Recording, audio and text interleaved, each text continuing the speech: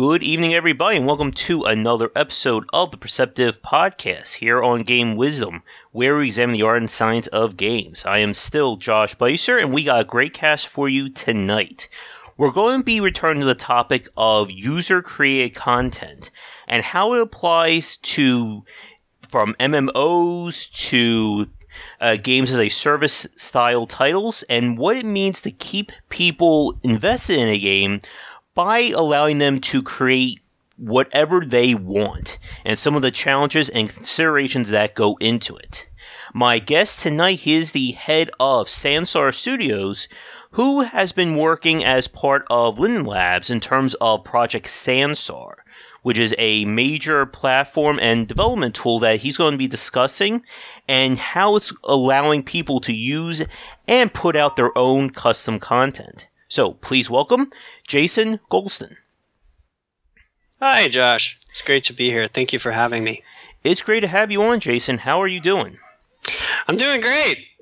Just been traveling a bit, working on some really interesting projects that I'm really excited to get out in front of people here, hopefully really soon.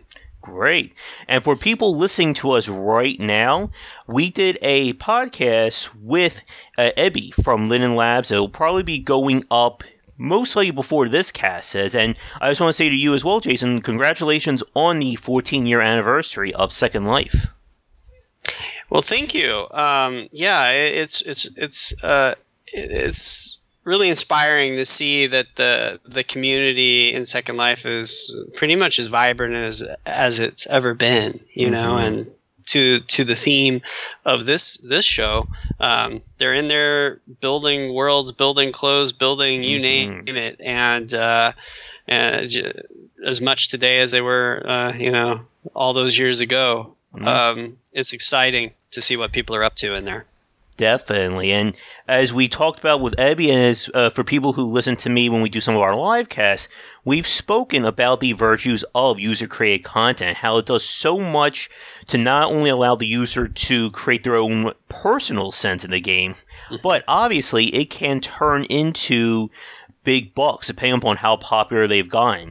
Obviously, with Second Life, I know you guys have a very healthy economy with people buying and selling their own goods, and we even see this in the larger sense from developers such as Valve and other ones who've allowed people to make and even sell their own mods within their own titles. Mm-hmm. Yeah, I think I heard you say in an even larger sense Valve, but what's funny is Second Life pays out to its creators, the creators in the system that redeem Linden dollars for the sale of the items they make for Second Life. When they redeem those Linden dollars, sell them on the Linden Dollar Exchange, we've paid out over $60 million like last year, or something in that ballpark, and that's right up there. That's more sometimes some years than what Valve is paying out to creators on their platform, the Steam Workshop. And so I wouldn't necessarily say as sorry about they're very similar in that scale, but yeah, it's a vibrant economy. Many people are contributing in any number of ways.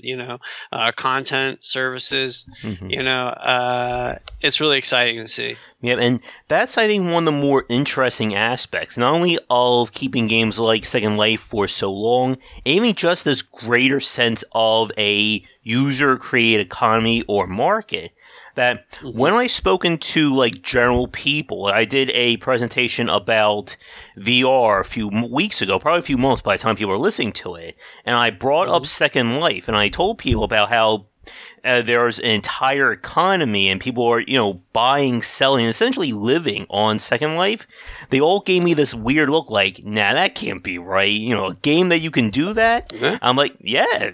And it's absolutely true, right? So there are some creators, that are clearing, bringing home $1 million a year. selling, high value, high quality avatar items, in the Second Life marketplace.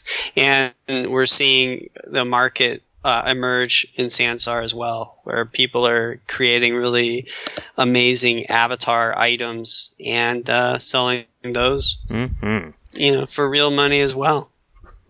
Definitely. And like we said a few minutes ago, with Second Life pulling in paying out about $60 million last year, that is some serious money, as anyone listening to this cast can attest to. And what I think, in terms of what we'll talk about first, I want to focus a little bit more, or focus specifically more on the general idea of user-created content, and then we'll probably spend the back half or the remainder of our time talking more about Sansar itself, and what that is for people interested in checking it out. So, awesome. Sounds like a plan. Let's do it. All right. So, when it comes to user-generated content, I guess my first question is, with something like Second Life, and I'm assuming with Sansar, what does that essentially mean? Let's say someone's listening to this cast right now who is looking at these games and sees a custom hat or an avatar or stuff like that. What exactly, or I guess if it's not too specific, or more generally, what does custom or user-generated content look like in a game like Second Life or Sansar? Yeah, that's a great question, Josh. So, because, in so many games, strict games, in the classic sense of, electronic games, video games, when they say user-created content, they kind of mean, you take what's in their little building kit that they give you. You might kit bash it together in a couple, in some kind of way that, or this way or that way, and there you go. When you start talking about the likes of Second Life and Sansar, you're talking completely importing assets from scratch for many people. So they are building 3D models in Blender and Maya and ZBrush and you name the program. They're texturing those models. They're applying sound effects and scripts to them so that they do all kinds of interesting things. This theoretical 3D model, and then they upload that into the platform where then they can sell it or give it away. And the nature of these creations, they really can be anything. People build furniture, people build buildings, they create entire games. Like someone may build a pinball machine that they place into the world, and then whenever a user visits their own private apartment that they built from scratch, they can spend a few minutes playing the pinball machine that they bought from another player. So we're not talking about, just a few custom decals, or, hey, I kit bashed this rock into this chair and now it's my rocking chair, right? This is like straight up making stuff, really making stuff, and it can get very, very sophisticated. That being said, both these systems, Second Life and Sansar, these platforms allow users who may not be expert creators, be that a 3D modeler, texture artist, or scripter.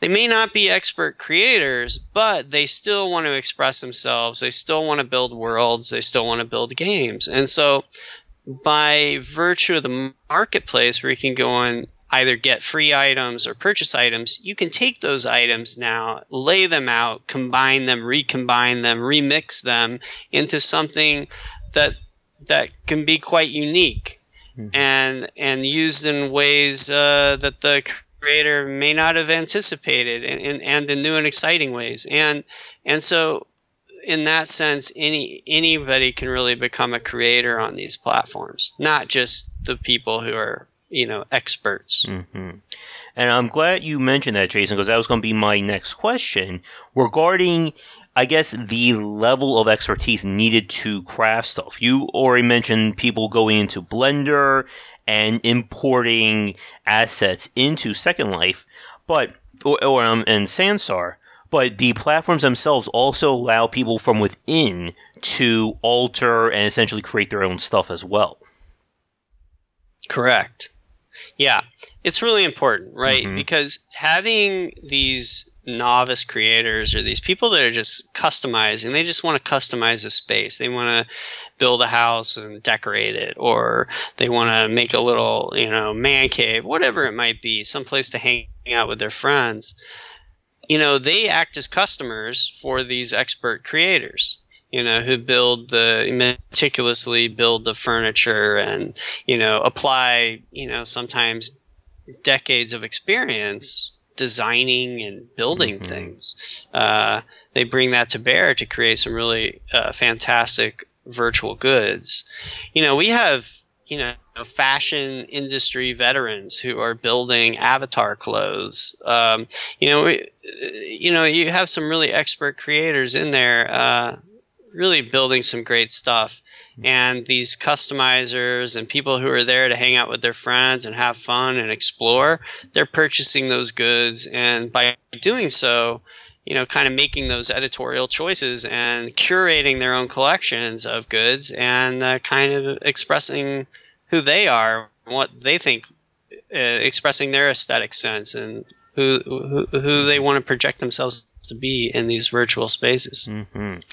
And I like that you used the word craftsman earlier, Jason, because when I spoke with Ebby a few months ago, he used the exact same term about what it means to be creating these items. And I think that could be one of the general misconceptions when we're talking about these digital mm-hmm. goods.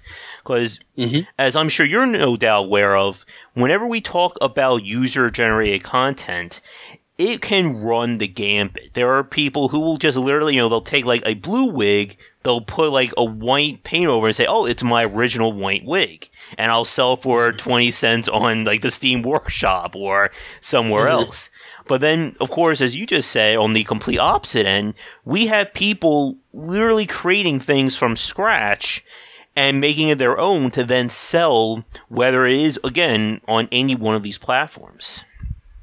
Yeah, I don't want to disparage mm-hmm. or discourage, people who are like taking that blue wig, turning it white. Mm-hmm. It could be very well that they're addressing a clear market demand or need. Mm-hmm. At the very least, they're hopefully having some fun doing it, mm-hmm. and that's enough. Yeah. And that's how you get started. Sometimes, you start by building, climbing onto the shoulders of a giant and mm-hmm. see where you can go from there, I guess, mm-hmm. It's I think the important thing is that people not be intimidated, that they have fun with it and just be open to learning. Yeah. Because there's a lot to learn. Definitely. And I guess as an example for myself, I've been doing more with Adobe Photoshop with the stuff that I put out on YouTube. And when mm-hmm. I just started, it was just me like literally just like copying and pasting like the Game Wisdom logo onto an image and calling it a day. And now I'm trying to get a little bit more fancier with taking other images, cutting out the parts I need and arranging them to actually make something original.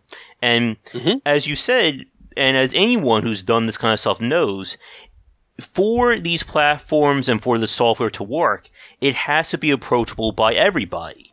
Because, of course, you're not going to have, 5 million master craftsmen playing your game or mm-hmm. making your stuff. You're going to have people who are just literally trying to put stuff together and see if anything happens with it.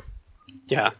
Well, you certainly do, on these platforms, Sansar, Second Life, you have different groups of users. You have the craftsmen and you have the consumers, mm-hmm. That are there to hang out, have fun, purchase the goods created by the craftsmen, and otherwise, have a good time. Mm-hmm. And that's fantastic. Everyone feeding into the economy, everyone, and in doing so, helping to create a community and adding richness to the platform on a whole. Definitely. And all the meanings of that word. Yep. And like we've said on previous podcasts, and I'm sure you can agree with, when the community grows by allowing, again, these two different markets, the consumers and the craftsmen, to kind of interject or mingle with each other, it keeps people invested in these worlds. And it's why some of the most popular massive multiplayer online games like Second Life, World of Warcraft, EverQuest, and even older titles like Ultima Online and so on, hook these people to play for months, if not years at a time, because they become invested in the space that they kind of help co-created. Yeah. People seen in what we've seen in Second Life and now with Sansar, people stick around when it's a world they built, or at least feel they had a hand in building. Some people have a lot of skin in the game, in the usual economic sense. They've paid in, they've purchased goods, they've built relationships with these craftsmen, they've some of them have even become sort of patrons in a sense to these people, to these creators, and encouraging them, and those relationships are strong. It's just as you get to know your local, butcher or whichever merchant you like of some small local shop. You want to try to go to them whenever you can, and you build that relationship up. And those relationships that come from commerce often give rise to community. Mm-hmm. Now, on the topic again of the consumer kind of working with or creating these items or whatever the content is within the game, here's, I guess, another general misconception, or I'm curious how this applies to Second Life and Sansar, Jason.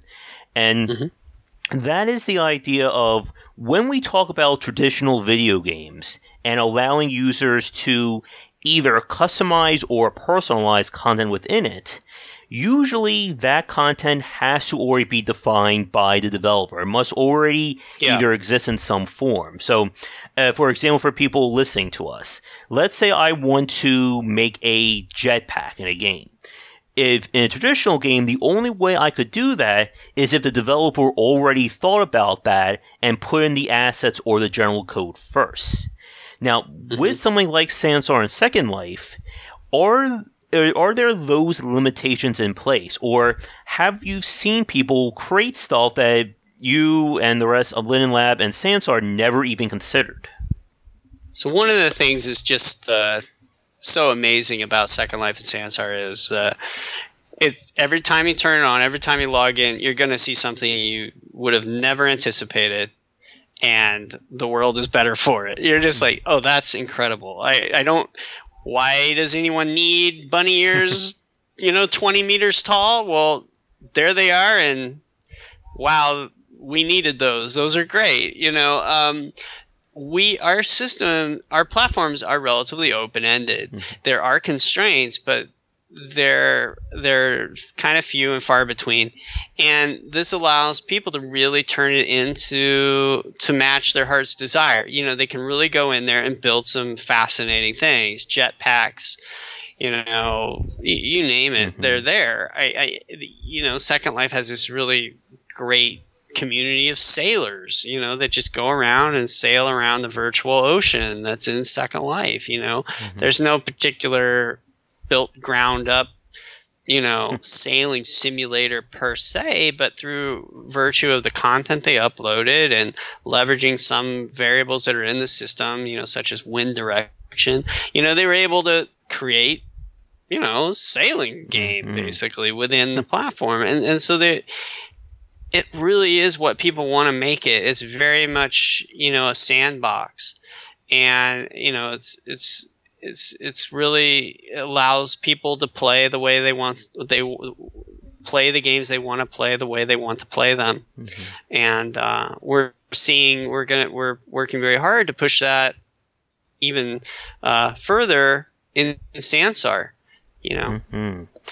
So it's a whole other level of flexibility beyond what you see in a typical game, whereby, as you described it, you know, there's a jetpack. Well, they already built the jetpack, but they'll let you put a sticker on it or change the color of the jet nozzle from red to orange or to blue. Mm-hmm. You know, yeah, and that kind of emergent behavior, I mean, that could be, you know, several podcasts worth of discussions. It's that much of a very complicated philosophy and design sense.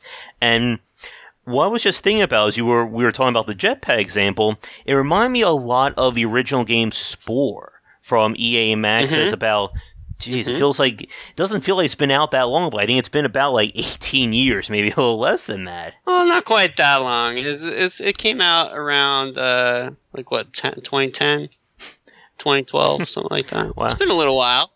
And my sense of time, Jason, since you're new on here, you don't know this, but I've lost all concept of time when it comes to talking about the game industry, just because it's just so much to get into. Oh, okay, 2008, so I was really off there, according to Wikipedia. Damn. I was close. You were better than me. But, yeah, like, something like Spore, that was, I think, one of, like, the first really big cases of, at least from the general market, of trying to allow people to create their own custom content. And one of the issues that game kind of ran into, for a lot of people, they felt like it was kind of like they were getting all dressed up with nowhere to go. I can make this very creative-looking creature, but all I can do is kind of like walk around, talk with other creatures. And what you were describing with the sailing example in Second Life, that is definitely a strong case of emergent behavior, of being able to just say, sure, I'm going to build this boat, we're going to see how it works in the water, and then let's do something with it. Like, as you said, the game is open, or I'm sorry, the platform is open-ended enough to essentially accommodate all this without, you know, I guess the metaphorical sign going saying, you can't do this. Yeah, so it speaks to the virtues of building what amounts to, in many respects, a general purpose development platform. You know, some people, you know, it's not entirely unlike a game engine, like what you see in a Unity or Unreal or you know, id Tech or you know, name the engine. Now the thing is that it's all up in the cloud and anyone can contribute to the shared experience of it, and that's what really sets it apart. And there's a sort of ground truth to it that isn't typically there, when you talk about, let's say, like a mod community, right? A mod is, you know, it's a mod, you know, but you know, you log in the Second Life or Sansar, there is a shared experience there, but that shared experience, you know, is definitive in a way, and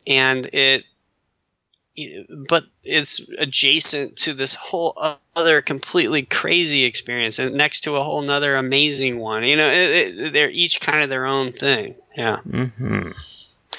And that, again, that general purpose or that general use is such a very effective way of, again, allowing for this almost adaptability of the game for people to do whatever they want within it.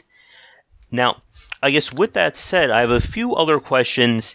I guess this we're going to get to some maybe more like the meatier details of what it means to produce stuff in Second Life and Sansar. And I'm sure for people listening who are thinking about pursuing this further, they're probably wondering this themselves.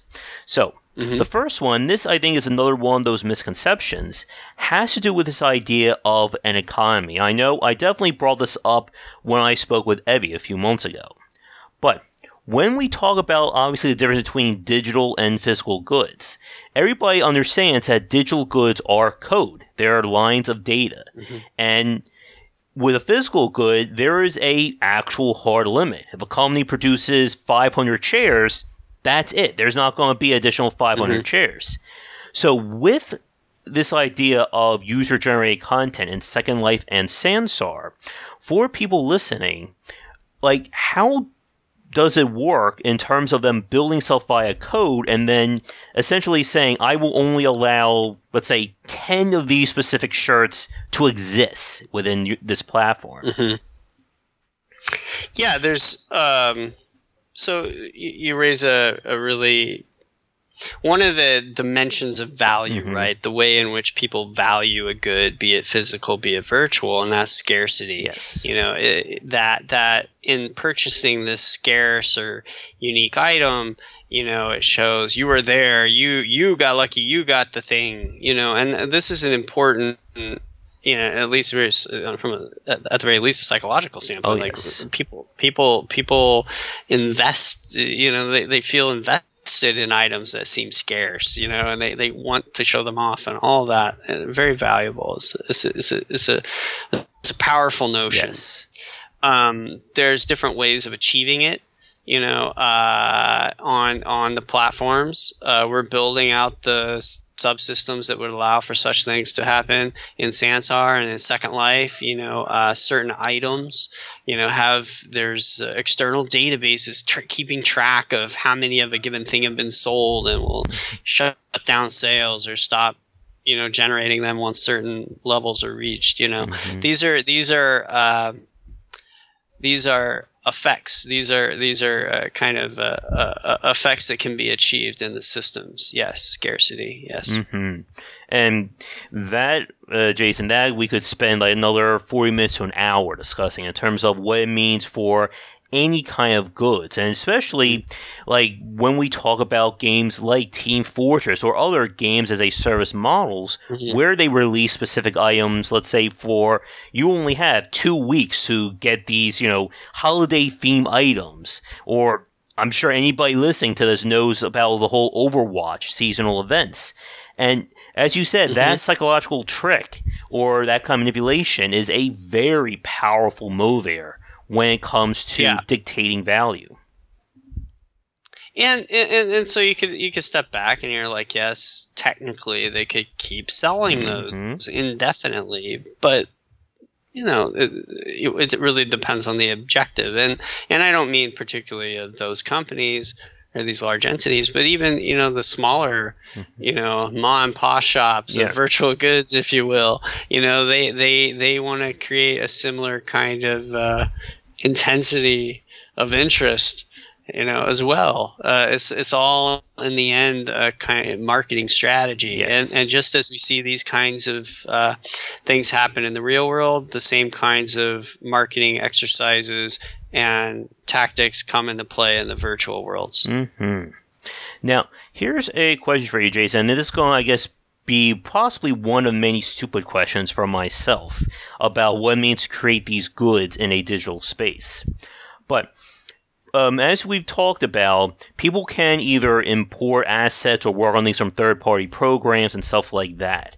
So, like, let's say, for instance, I want to make I don't know, let's say I want to make a custom barbecue set that I want to put into the game. Is this a matter of someone building this outside of Second Life or Sansar importing it? Or are there actual, like, items or properties they can buy or acquire within the game to then combine into the specific good that they want? It's really both those options. Okay. So let's say I'm a professional 3D modeler by day, and I like to create stuff on the side in the evening to maybe pick up a little extra cash. Well, that person's probably just going to bust open their 3D modeling app of choice, you know, bang out the model really quick because they know that tool, and there you go. But let's say you're kind of getting your feet wet in this whole digital content creation thing. You may take advantage of, I'm going to go onto the store and I'm going to buy item ABC and item XYZ and kind of mix those together to create a whole new item. That's something that perhaps a more casual creator will do. But that's not to say that an expert might not do the same thing. So and I think this is an important thing. This is something we've taken into account very much so as we've been building out Sansar, and that is well, the first principle here is that digital content can be pretty complicated to build and multifaceted. And each of those facets, each of those kind of types of sub-content, the constituent parts, if you will, of a given piece of virtual content, each of the disciplines that kind of come into play there, be it engineering, be it 3D modeling, sound design, texture painting, given all those different skills that come into play to create a solid, really valuable piece of content, it's incredibly unlikely that a single person is equally good at all those given disciplines. So that's why when you go to a game studio, there's different departments, and each department has people that's their specialty. That's the thing.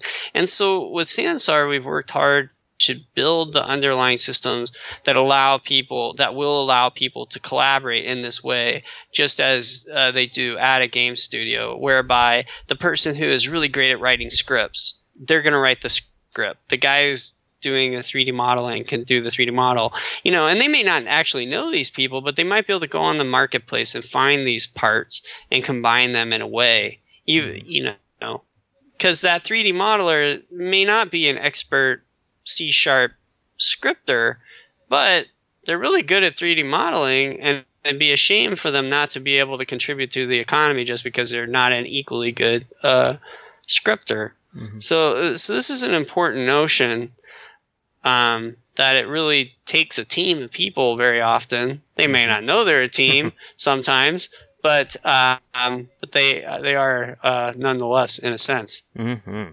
I'm glad you brought about how sometimes these items and the war can kind of be traded around and lead to bigger and better things. Because that takes me to a few other questions I have regarding, I guess, some of the more logistical or even some of the more legal aspects of user-generated content. And then I'll throw over to you, there's anything else we didn't talk about, and then we'll move on to talking more regarding Sansar specifically. Great. So, on that subject of people being able to basically build off of someone else's work, that certainly leads into the topic about ownership when it comes to content. And this is a topic that is massive no matter how you talk about, and with both of us not being lawyers, we can't get too specific about this, especially for a recording like this.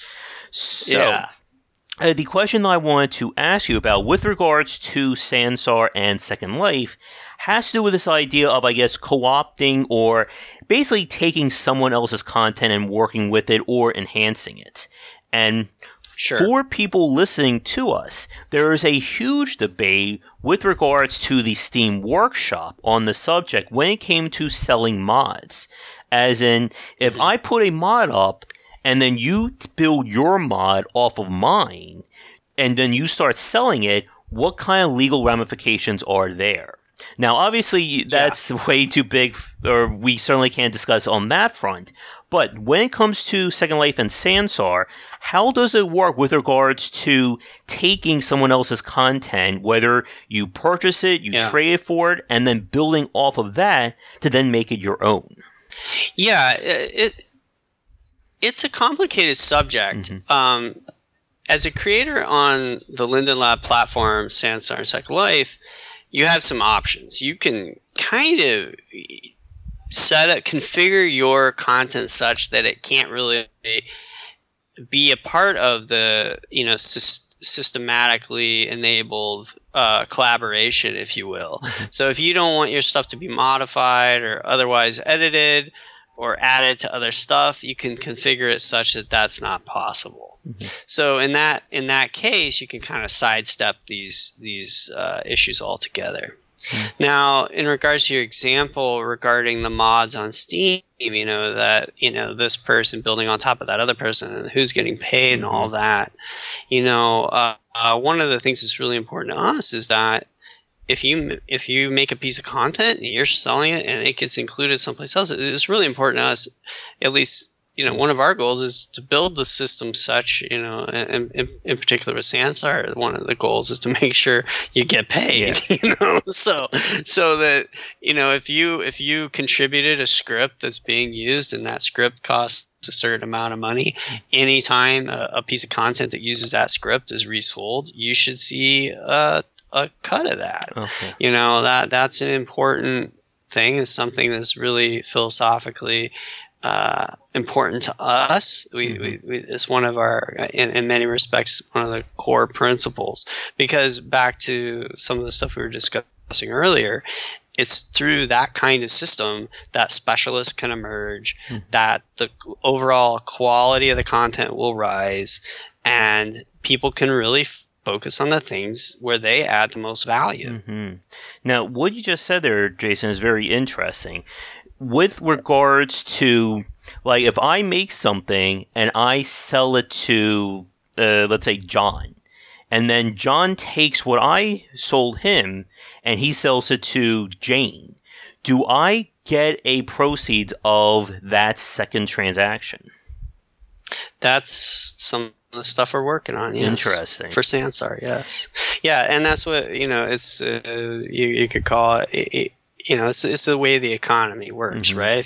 We always talk about cars, if you're building a car, if you're an automaker, you buy a lot of parts, those, you buy a subsystem, that subsystem bought parts, it carries on and on. But in any case, that's the goal. That's some of the stuff we're working on. Interesting. And again, when we talk about even the idea of that kind of secondhand market, that's a whole nother quagmire. And that's the craziness about this stuff. For people listening, we're kind of focusing more on like the surface layer, maybe like a few layers below that, but it can get very complicated. And as I'm sure you, Ebby, and the rest of Linden Labs knows, when you bring money into these equations, it just makes things so much harder. It really does. And the thing is, you're dealing with IP, right? It's people's intellectual property. They've worked very hard to create it. They're invested in it, and you want to be respectful of that and treat it very carefully. And that just takes some pretty hardcore engineering to make sure that's happening, that people feel safe doing trade on these platforms. Yes, definitely. And again, security, that's another major aspect, especially when, like we said, whenever money gets factored in, it can bring in some, let's just say, unsavory elements to any market like that. Now, what you just said there, Jason, regarding an IP, that actually takes me to my last question regarding user-generated content. And that has to do with the idea of using, of course, copyrightable images. I mean, you find a game that allows people to import assets or buy and share mods, and people are going to use copyrightable images and content. I mean, I'm sure everybody at this point has seen the Macho Man Randy Savage mod for Skyrim at this point, and so on and so forth. Now, obviously, with something like Second Life and Sansar and the whole idea of having this economy, does Linden Labs basically just have a flat, like, you cannot use someone else's IP in effect, or how does that work? Generally speaking, yes. I mean, again, I'm not a lawyer and I don't want to go into too much detail, but what I will say is, should someone have an issue with a piece of content on the system, we can take that content down. Okay. And so there's enforcement there of, the copyright, built into the systems. And we think that's really important. And it's not just to protect, big corporation X and, their big IP, but also, IP of small, creators that aren't necessarily operating on that same scale. This stuff is difficult to develop.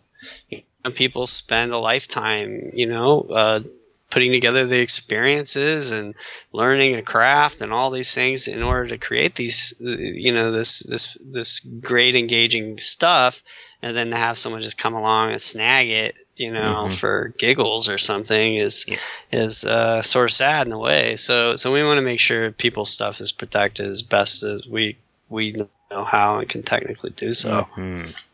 And I think with that, I guess here's one, somewhat of a minor tangent question. With Sansar and Second Life, I know obviously they're available on PC. Are they available on other platforms? I know on Mac, but like will it be on consoles or mobile devices? There are some Second Life clients that run on Android. I can look into that. I can't name them off the top of my head at this moment, but they do exist. They're pretty neat. I've played with them myself, and they're not too bad. They're pretty cool. In regards to Sansar, we are right now on PC, Windows PC. And in terms of VR, we run with Windows Mixed Reality, Oculus Rift, and the HTC Vive. As far as mobile devices, it's something that's important to us, but we're still working very hard very much focused on nailing the premium PC-based VR experience. All right. And I guess I'm not sure if you would know the answer to this one, Jason, but with regards to buying and selling and doing anything along user-generated content, does it change, or are there any big differences if, let's say, you're creating content for the PC version versus the Android version versus whatever other versions you guys may have in mind? Yeah, so obviously these hardware platforms are differently capable, right? And so what I'm talking about here is, at least in regards to Sansar, it's kind of theoretical, but for the most part, this holds true of any kind of development. You got to take the capabilities of the targeted hardware platform into account. So if you're trying to build an experience or build a piece of content that's going to run really great on a more constrained platform, let's say a mobile phone, your poly counts on your objects might be a little lower. Your texture size on your models might be a little lower. You might not throw the highest quality sample rate on your audio clips in there. So you might dial some stuff down a bit. You might not have quite so many objects in the world, or fewer dynamic objects that are taking advantage of the physics simulation. So it would behoove one to keep the hardware platform in mind as they're building their experience. Now, let's say you're really interested in just making a really awesome premium VR experience. Well, yeah, pull out the stops, really go for it, but don't be surprised when it doesn't run so hot on your mobile phone. Yeah. So it's sort of this notion of you kind of aiming for the lowest common denominator in a way, optimizing for that, and then anything that's more powerful than that will just run that much smoother and more reliably and that kind of thing. Okay. I've done a lot of multi-platform development over the years, and it's an interesting design space and challenge, and it's kind of fun to think about sometimes. How do you do it in a non-compromising way? It's kind of tough. Yeah. There's always compromises, but you like to avoid them if you can. Yeah. And I guess as a minor tangent, I think one of the more interesting aspects of game development has been the fact that it feels like a lot easier to do cross-platform support, especially this last decade, compared to 10 to 15 years prior. Oh, yeah, for sure. I mean, I remember doing mobile games back in the day. This is pre-iPhone, and you had to get your game to run on, 250 handsets of 30 or 40 different screen resolutions across all these different languages and and key layouts and all this stuff. Doing multi-platform now compared to then is like almost like a non-issue. Nice. I find it amusing. All right.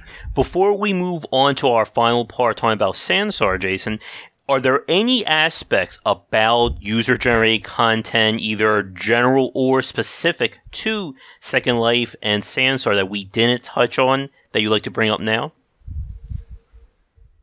I really encourage people who haven't explored these kind of built by the user kinds of worlds to log in to Second Life, create an account, log in to Sansar, and take a look, because they can be incredibly charming, amazingly niche sometimes, just completely unexpected in so many different ways.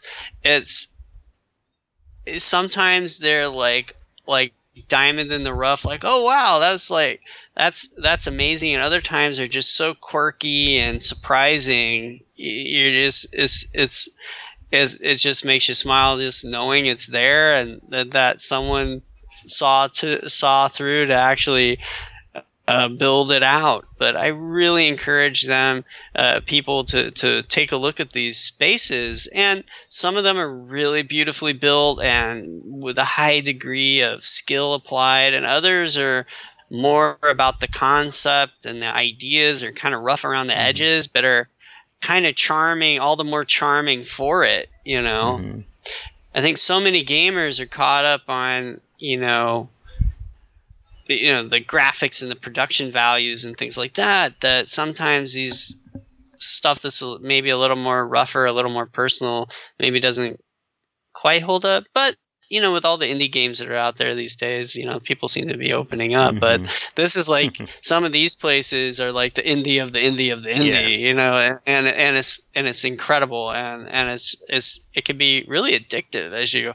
hop from one to the next to the next. Just each one so unique in its way. Oh yeah, and again, there's more we could talk about. I mean, one of my favorite examples would have been just the community that's built up around something like Super Mario Maker, and allowing people to get really creative with a tool that pretty much is approachable by everybody. Yeah. And that speaks to, people using a relatively constrained set of tools, to really be pretty inventive. People, constraints are to be embraced to some degree. I'm one of those people that feel like you can't have creativity without constraints. The blank sheet of paper is not always a good thing. Oh, definitely.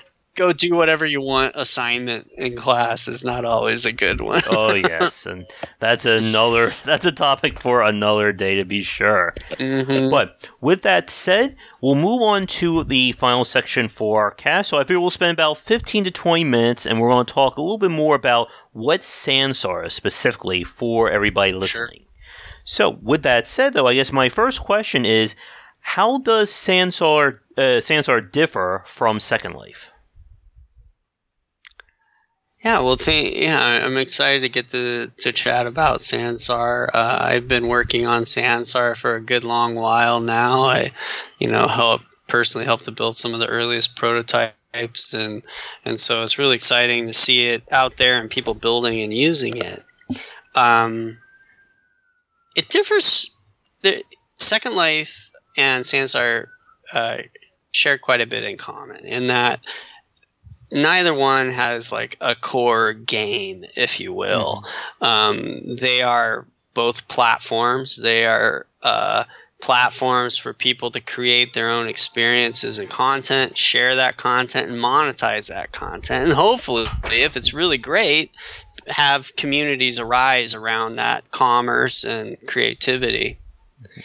So they share that in common, but there's a few distinct differences right now. We embarked on building out Sansar as kind of a response to the rise of these new computing platforms, namely VR, AR, and mobile. And as such, we had to build it very much with performance in mind.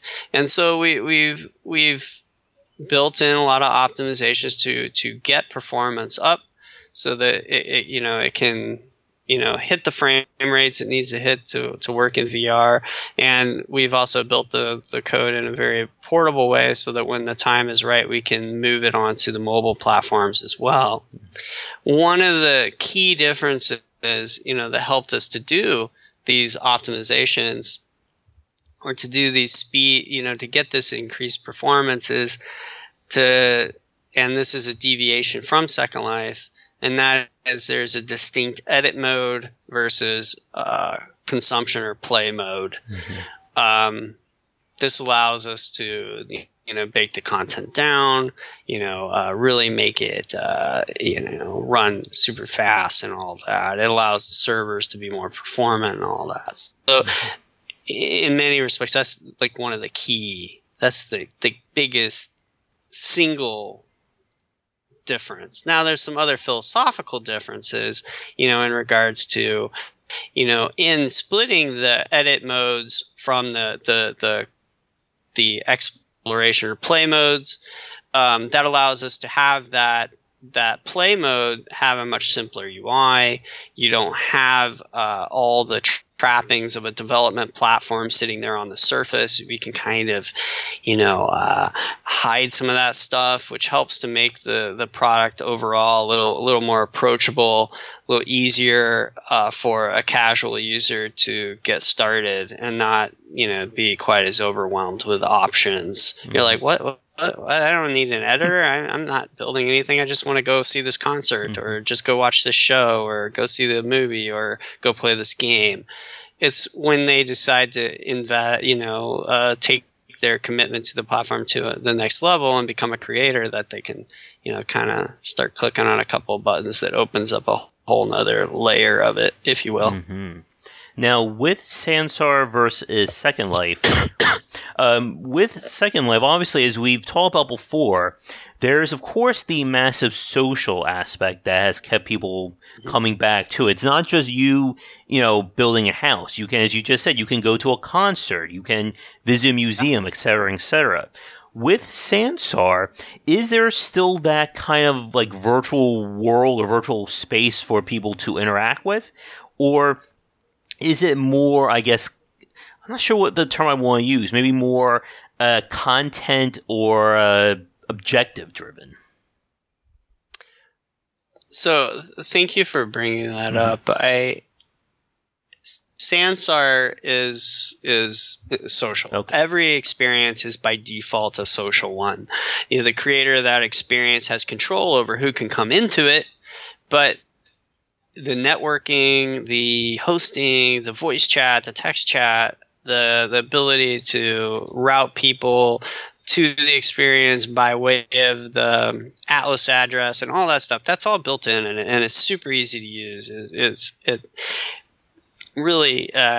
just within a few clicks, literally you can start from having nothing, no experience built at all. You can start from nothing, 3-4 clicks in, and have an experience published, and you can share the link to that experience with anyone in the world and have them come and join you in that space. And so, yes, that's one of the things that Sansar does incredibly well. And it's social. It's fun to hang out there. It's fun to explore with people. And each experience can, we can have up to 40 people in a given instance. Any experience can be instanced an unlimited number of times. And if configured just so, certain avatars can be broadcast across those instances. So that becomes very handy in the concert scenario, for instance, where you have a performer, addressing, let's say 100 instances with 40 people each in them. And with Sansar, in terms of the content, while you were talking, Jason, I went onto the website. I was kind of looking at like the store and seeing some of the stuff that's available. Yeah. Does Sansar allow for any different kind of content compared to Second Life? Yeah. Each system has its kind of capabilities, So, for instance, the scripting API is different in Sansar than it is in Second Life, but there's similarities, right? There is a shared kind of, aspect of place to it and space. You buy furniture, you buy clothes for avatars, you buy props, you buy scripts, it gets built, it gets there's plenty to be built yet, and plenty to buy yet. And as we build Sansar out more deeply, the variety of things in the store will increase as there's more capabilities to tap into. Mm-hmm. But right now, you know, Second Life has been around a while, a lot of development, and there's a huge variety of things in the store. But Sansar is off to a pretty good start in regards to the types of things that are available there, the variety. Mm-hmm. Now, one thing that's particularly exciting about the Sansar store is the fact that we offer a really deep set of garments, virtual garments that you can dress your avatar with. And what's really cool about these garments is many of them were created in Marvelous Designer, and Sansar imports natively the Marvelous Designer format. And what Marvelous Designer is a virtual fashion, virtual garment designing program. And so what's really great about that is all the garments will auto fit to your avatar. You can manipulate them like you would a garment in real life, like roll up sleeves, tuck in a shirt, you know, because it's actually simulating the cloth and how the cloth, you know, lays on one garment to the next or onto the avatar. And that's a first of its kind integration. And what we've seen is people have totally ran with it and have, you know, created so many amazing clothes and fashions. And one, this is totally nerdy, but it's really cool. In the Marvelous Designer garments, the zippers actually work. So you can buy a jacket and you decide how much you want it zipped up or zipped down. I mean, while you're dressing and styling your avatar, you have that kind of level of manipulation. You can roll up the sleeves of the jacket you purchased, and then it's super cool and it's a lot of fun. And what's really great is, and it gets back to this idea we talked about a little earlier about not everyone is good at everything. So if you think about creating virtual garments, what are the odds that the fashion designer, this fashion designer who wants to make a jacket, let's say, that they're not only a really great fashion designer, but they're also a really great technical artist who knows how to rig characters in Blender and then, you know, upload all that mesh, all that rigged mesh, and then make sure all the animations work on it. They don't need to worry about that in Sansar. They design their garment in Marvelous Designer, and it just works. And that's really opened up the fashion market, you know, and seen it, help to see it grow at this kind of record clip, you know, in Sansar. It's really pretty incredible. Yeah, for sure. Right now, as you're saying, I'm looking at all the wearables that are on Sansar right now. Looks like, as of this recording, it's just about at 5,100 different wearable items. And I'm sure by the time people are listening to us, that number will probably be much, much higher than that. Yeah. And so this 5,100, most of those are Marvelous Designer garments. And the Marvelous Designer integration was like first released in December. So that's a pretty good rate. Oh, yes. It's pretty quick. It's very exciting.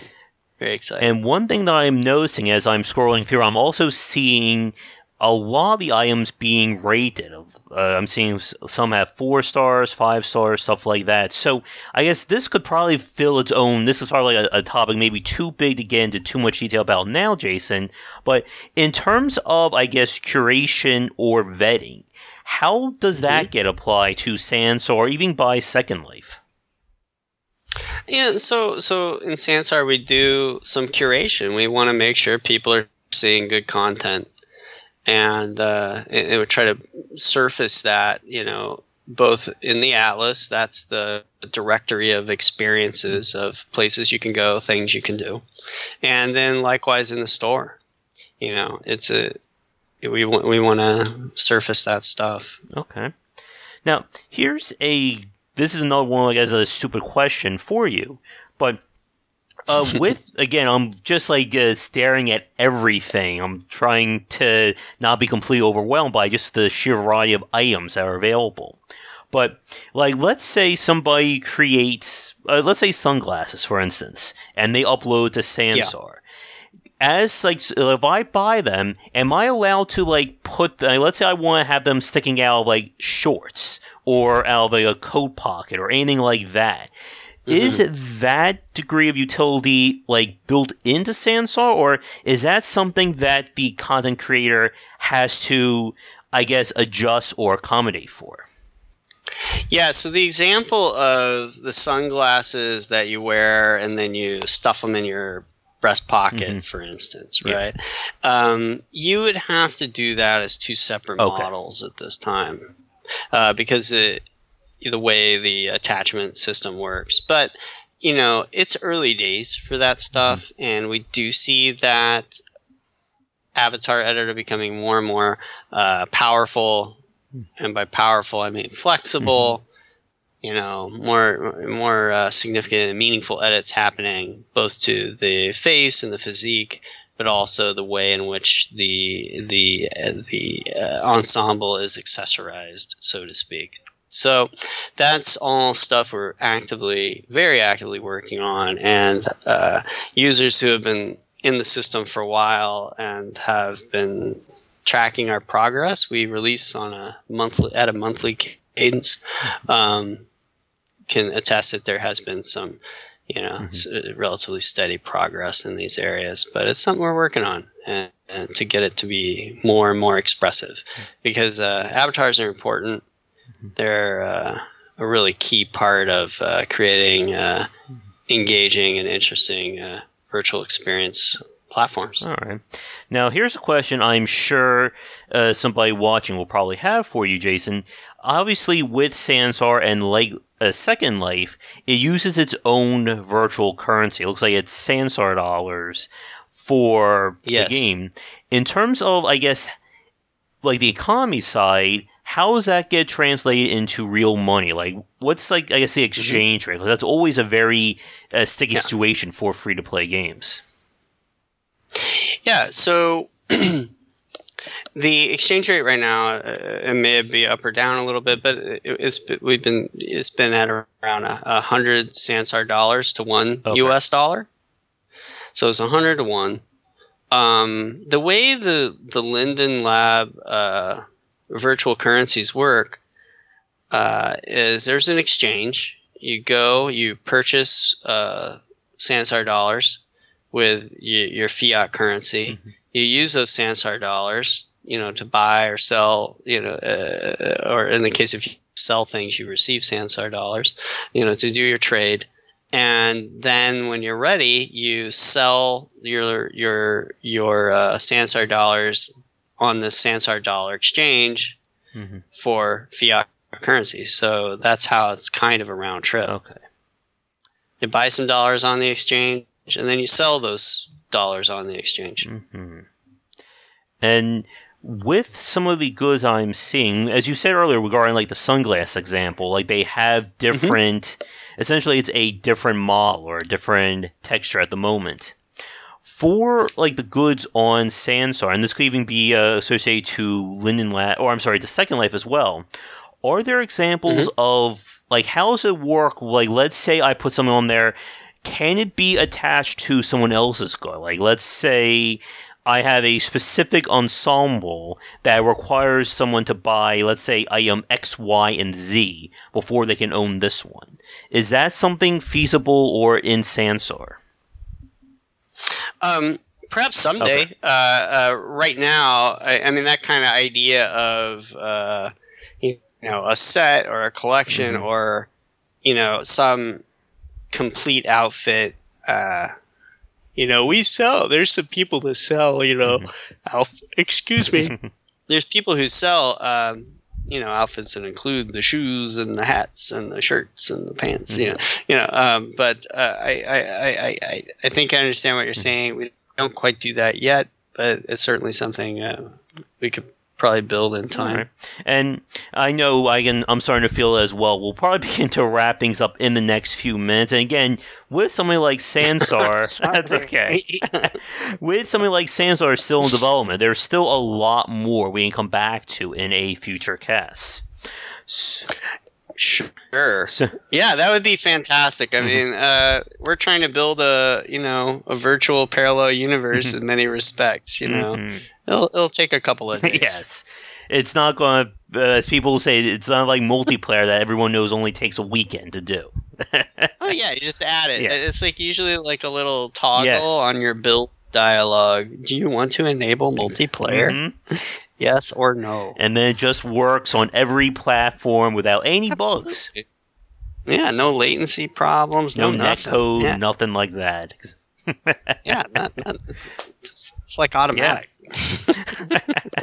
But with that said, I have a few, I guess, final questions for you for tonight, Jason, and then I'll throw it over to you. So, as we said, for right now, Sansar is still in development. For people wondering, how long have you been working on it? So we've been working on it for a couple years now. I mean, it's all our own technology. It's our own custom renderer, optimized, taking user-created content into account, taking network physics into account, So we've been at it for a while, and building all those low-level systems, takes some time, and we finally got a lot of that foundational work out of the way. We continue to shore it up and refresh and continue to optimize, but we're finally at a position now where we're able to hone in and really focus on that end user experience more and more, and polish that up and get that closer to kind of how we envisioned it a while ago, and we continue to tweak that and refine those ideas, but we're excited that now we're finally, into the part that users are seeing and actually able to roll in the feedback that we get from our users, to help make the product better with each release. Good. And I guess for people listening to this, and again, probably for the record side will probably be a few weeks from our actual chat, but are there any big developments or updates or teasers for people listening that you may want to, tease them out now, Jason? Oh, geez. We're always adding, so this is what I would say. We have a vibrant creator community. People are always building new things. Those new things are driven very much by the ever expanding, options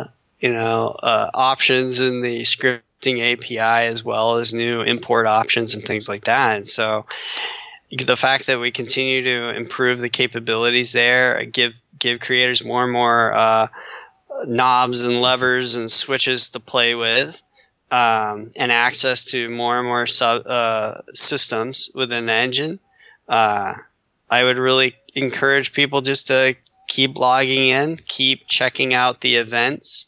We're doing some really great collaborations with some esports organizations, and it's always something new, always something fun. And I just check in on a regular basis, log in and give it a shot.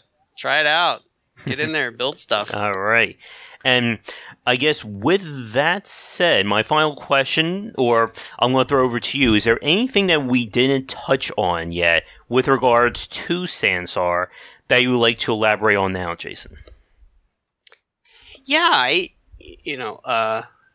would urge people to create the accounts, log in, and be aware that you can do it from your standard Windows PC, your standard laptop, Windows laptop.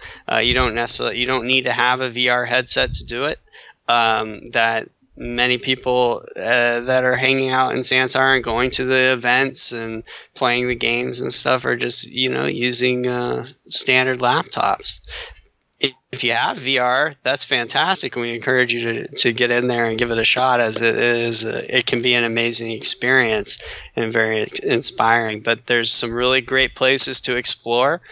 Fans of Ready Player One can go and visit official scenes that were right from the film, built from the film assets,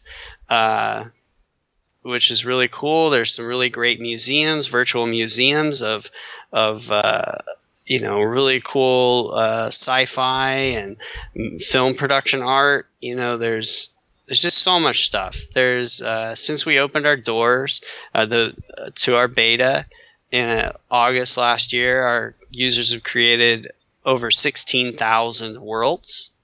Of those, around 1,300 of which are actually publicly accessible. Anyone can just go and look and explore. It's so far been a really inspiring and what feels and what I hope continues to be a bottomless well of creativity and content. It's amazing stuff. Great. And like we said, it's still being developed, so I'm sure whenever we have you or Ebby back on, there'll be even more to talk about then. Certainly hope so. I mean, keep in mind, right, this is, we've been on Sansar for a little while now. We've been actively developing Second Life for going on 15 years. So we're never done. We're always striving to make the products better and better and more useful and relevant and engaging for our community of creators and users. All right. So I think with that, we will wrap things up for tonight. Like I said earlier, when it comes to the idea of user-generated content, there is so much we could segue off into, but that will take us who knows how many hours in.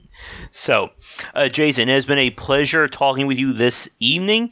And like I said at the start, definitely congratulations on the success of Second Life and the best of luck with Sansar in the future. Thank you so much, Josh. Thanks for having me. And I hope to chat with you again. And I hope everyone who's listening logs in, checks out Second Life, checks out Sansar. Get in there, build some stuff. Mm-hmm. It's great. Yep, and I'll include links to... And it's free. Exactly. It's free to do. It's free. Free to build, free to explore, free to play. Mm-hmm. And I'll include links to both down in the description below. So, folks, if you're interested, be sure to check those out. But with all that said, we're going to end things for this week's edition of the Perceptive Podcast. If you'd like to support me and what we do here at Game Wisdom, you have several options available. To be a future podcast guest or write a piece for the site, you'll find information and links under submissions wanted on the front page. I'm always looking for new people to talk to, so please feel free to get in touch. You can follow me on Twitter at GWBlazer for general thoughts from me and updates throughout the day. Be sure to check out the Game Wisdom YouTube channel for video spotlights, game design vlogs, and of course our live cast interviews. And last but not least, be sure to check out patreon.com/GWBlazer to support us directly and allow us to continue to grow and examine game design in the industry. I guess for you, Jason, are there any social media platforms relating to Second Life, Sansar, Linden Labs that you'd like to mention now? Yeah, we're on Twitter at Sansar Official. I'm there at Jason_Golston. At Linden Lab, I believe. Yeah, no, we're on all of the socials. There we go. But with all that said, once again, thank you for listening to this week's episode of the Perceptive Podcast. Tune in next time for where we'll discuss more about the art and craft of game design. But until then, have a great week.